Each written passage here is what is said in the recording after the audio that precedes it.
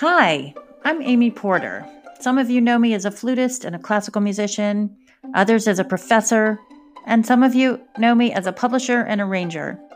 I'm a stepmom, I'm a business owner, and I'm the founder of a couple of nonprofits, and this is my podcast. My core mission as an entrepreneur is to appreciate what I have around me, and then I try and see as clearly as possible how I can help. So let's talk, let's share information, let's laugh and sometimes cry over the things that we have to work through in life and in music, in business and family and relationships. Come on into my Porter Flute pod.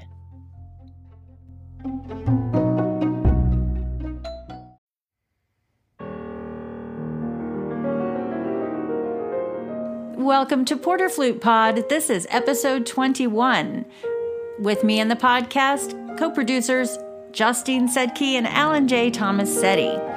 Today, it's part of our Stay Well, Play Well series, and we want to talk about healing hobbies. You see, if you practice all the time, or work out all the time, or do one thing all the time, burning out can happen.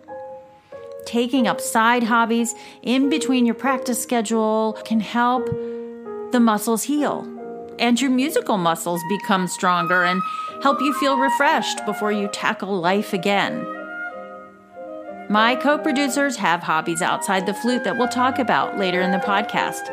I went to the vault and found the first sonata for flute and piano by Bohuslav Martinu. This is one of my live performances with Christopher Harding on the piano. Welcome to Porter Flute Pod. I'm so glad you're here.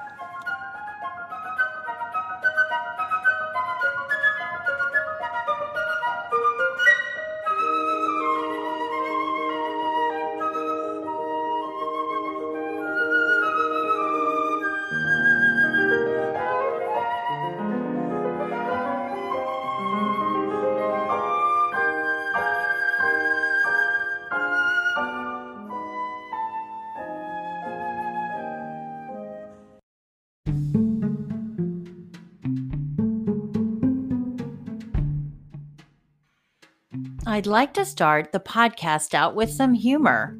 In fact, I'm going to sprinkle it in throughout. This is from the Musician's Math Test. I found it in a file, a paper file, and this is number 5 of the Musician's Math Test. It's very funny. Ready? Jethro has been playing double bass in a symphony orchestra for 12 years, 3 months, and 7 days. Each day, his inclination to practice his instrument declines according to the equation: total number of days in the orchestra times 0.000976.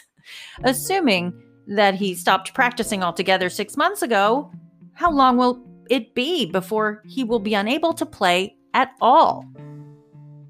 Well, my answer is not very long. Jethro has burnout. Jethro came to a complete halt. Jethro can't play anymore. He can't see ahead of himself. He can't hear anything anymore. It's scary. Sometimes we burn out where we just slow down like a locomotive train coming to a dead stop. And it doesn't sound very good, does it? Then there's burnout, where there's just an explosion. It's the straw that broke the camel's back. All right, that's it. I'm done. Sometimes that happens, and that's not pretty at all. Burnout happens, though. And it's important that we take care of it when we recognize it.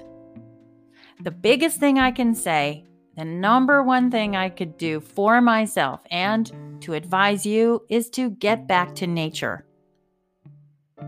Put down the instrument or the cause or the job and look for wide open spaces and natural beauty. We have to reconnect with nature as humans. We have to realize how small we are in comparison to nature. One place you can go is the desert.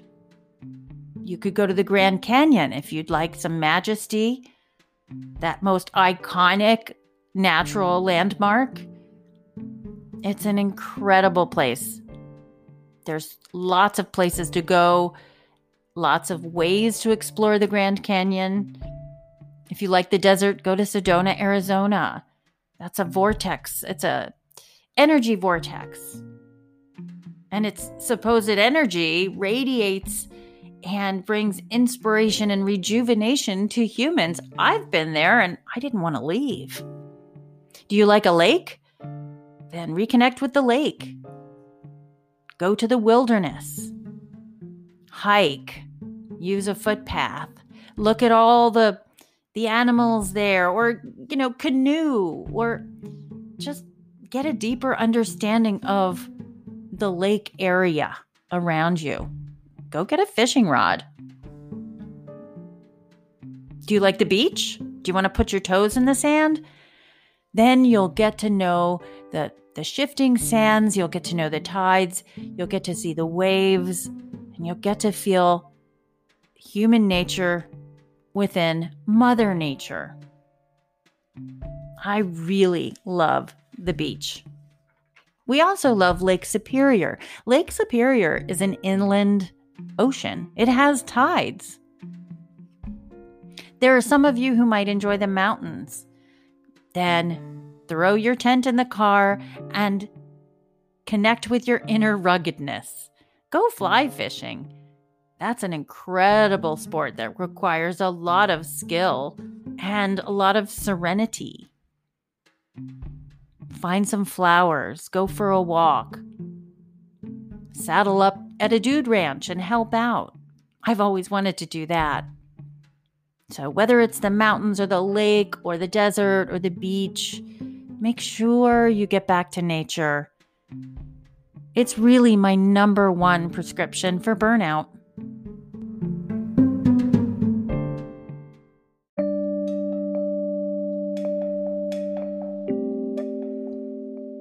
Let's consider some healing hobbies. Yoga, weight training, swimming, any of those activities that can take you to a place that makes your music making or your artwork or whatever it is you're doing better. It's actually healing you to rest. When we rest from exercise, we're resting the muscles so they can be fresh with new blood, ready to push the weight. The weight of the world is what we're pushing in our workout so that when we come back to our own world, we can embody that strength. Our co-producers have hobbies that they love in and around their life in music. Justine and AJ both love cooking and baking. I think cooking and baking require incredible nuance of time, temperature, ingredients, and we really take our mind off our music when we can cook and then enjoy the fruits of our labor. Try cooking if you're not already. Reading and writing in journals. Reading is something Justine and AJ both like to do. Let me give you a tip about reading. Make sure that when you come across a word that you don't know, write it down in the back. Look it up, and then write the meaning down. I came across a book last week that I had read years ago. It's the autobiography of King Henry VIII, as written by his fool, Will Sommers. It's by Margaret George. This book is 1,100 pages, and it had a lot of words that I didn't know. But I looked at the list in the back last week, and I realized over the years I have incorporated that vocabulary list into my vocabulary. I love reading, and it's really important to our inner world and our spoken language. Justine likes playing video games and working with arts organizations behind the scenes. AJ has an incredible puppy. His name is Duke, and he volunteers at the city police as a therapy dog. So AJ and his puppy Duke are a team. I can't think of anything better to do than to bond with your animal and then heal while you're out in the world. It's just so important to give. And giving is another healing hobby. Get out in your community and volunteer. It'll give you so much refreshment and energy. It just does.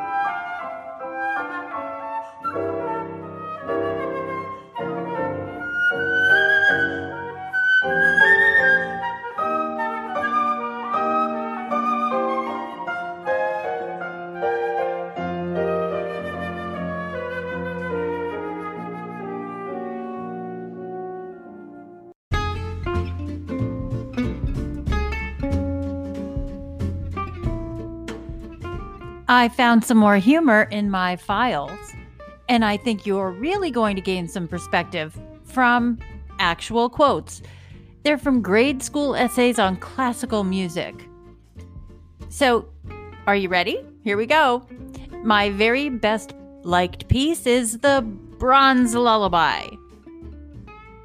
Okay, a virtuoso is a musician with real high morals. My favorite composer is Opus. Probably the most marvelous fugue was the one between the Hatfields and the McCoys. Most authorities agree that music of antiquity was written long ago. I know what a sextet is, but I'd rather not say. Music sung by two people at the same time is called a duel. An opera is a song of bigly size. Beethoven wrote music even though he was deaf. He was so deaf, he wrote loud music. He took long walks in the forest even when everyone was calling him. I guess he could not hear so good. Beethoven expired in 1827 and later died from this. J.S. Bach died from 1750 to the present. Agnus Dei was a woman composer famous for her church music.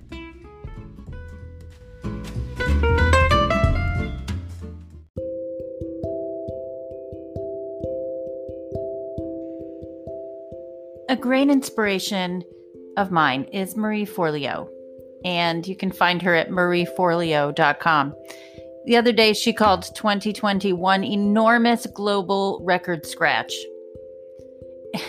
It's true. This time and so many upheavals in our world and in our everyday life and living, thinking, and existing, it's just taken us all to a new place.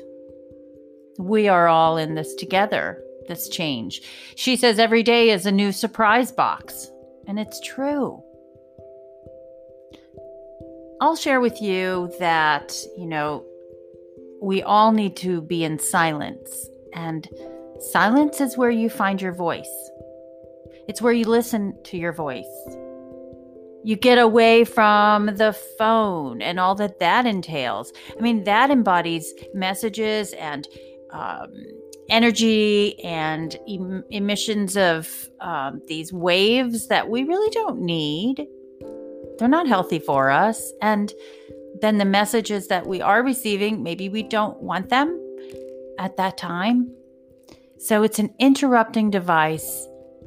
I grew up without it, and I really see the advantages and the disadvantages of it on the human population.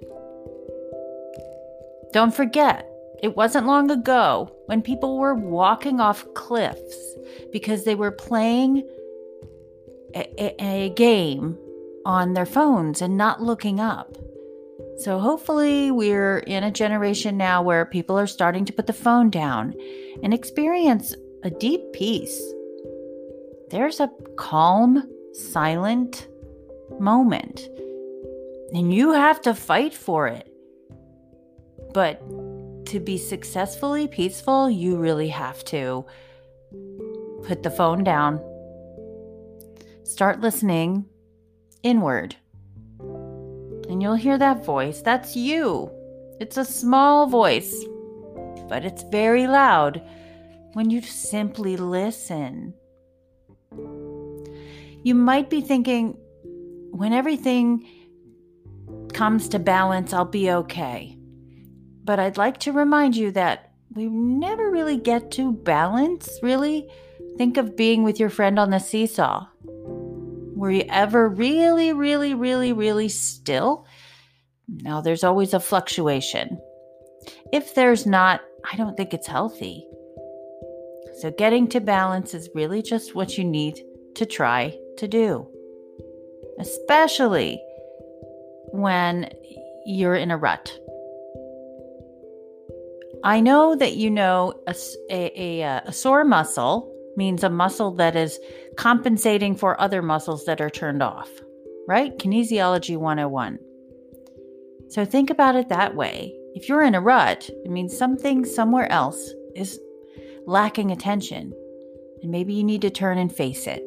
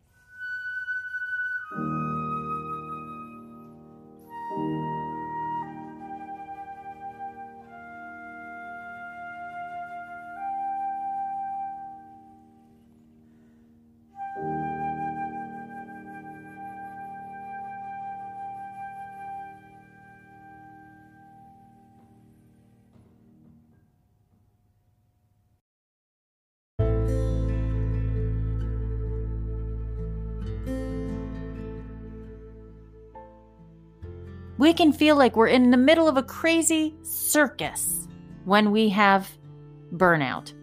When we need a break, it can sound so loud in our brain.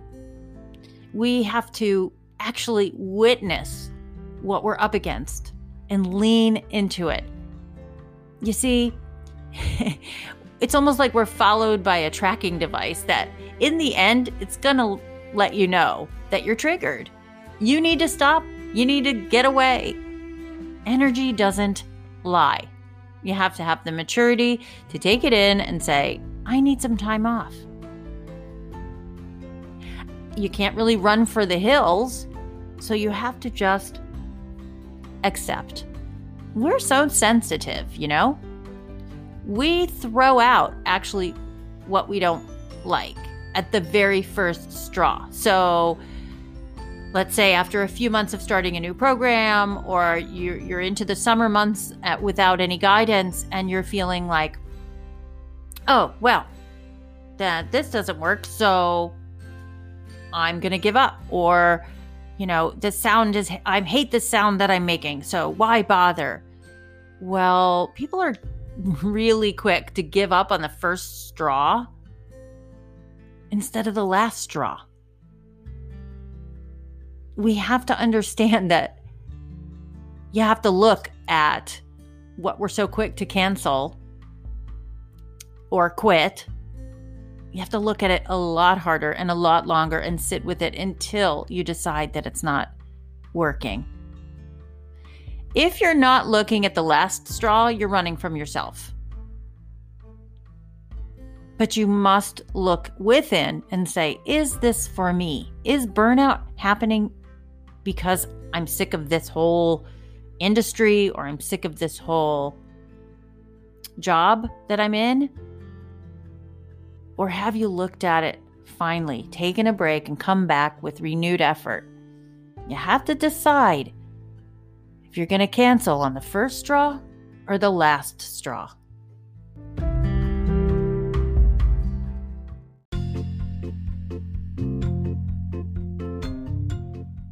Every musician has to learn a glossary of musical terms.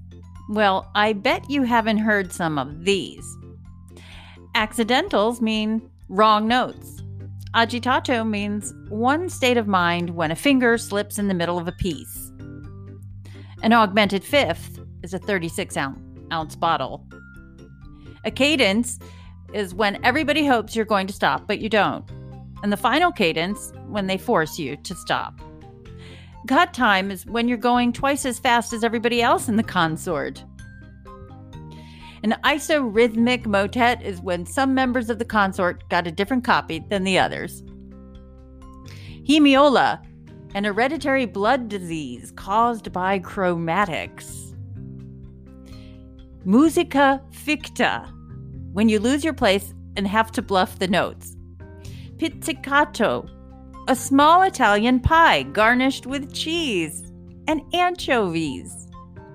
A quaver are beginning players.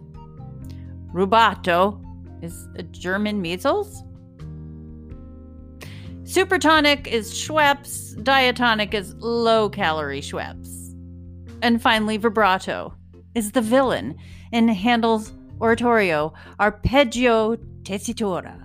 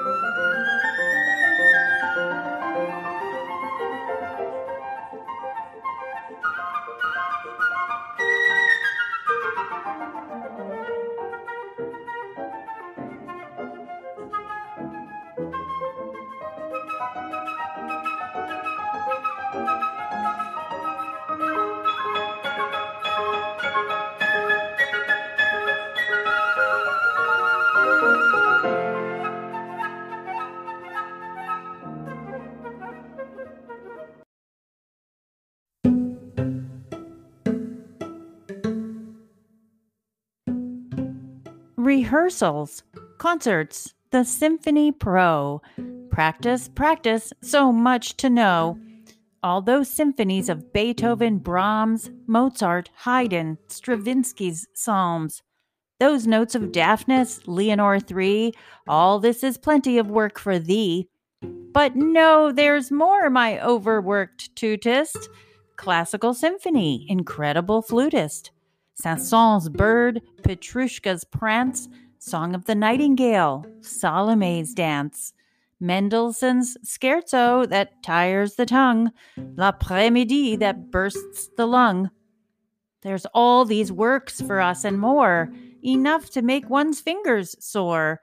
But don't despair, perhaps there's hope, for we crazed flutists trying to cope.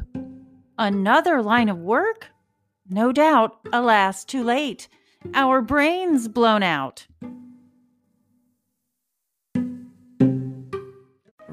Wasn't that poem fantastic? Patty Adams and her artwork I found in my files. I've had it my whole young life as a flutist and filed it away. I appreciate you being here. My commitment to you is to bring you to a deeper understanding of yourself as an artist. A philosophy of excellence and discipline always leads to higher goals and achieved goals, and that includes taking a break. You should have a commitment to your cause, but don't stop until your heart tells you to stop. Listen with your heart when you choose to practice, and listen with your head while you practice. Many people do the opposite. Join us next podcast for story time with the William S. Haynes Company and Gareth McLernon. You can find me at amyporter.com or porterflute.com. On Facebook, I'm Amy Porter Flutist, and on Instagram, Twitter, and YouTube, I'm Porter Flute. Thanks for being here. I'm so grateful for you.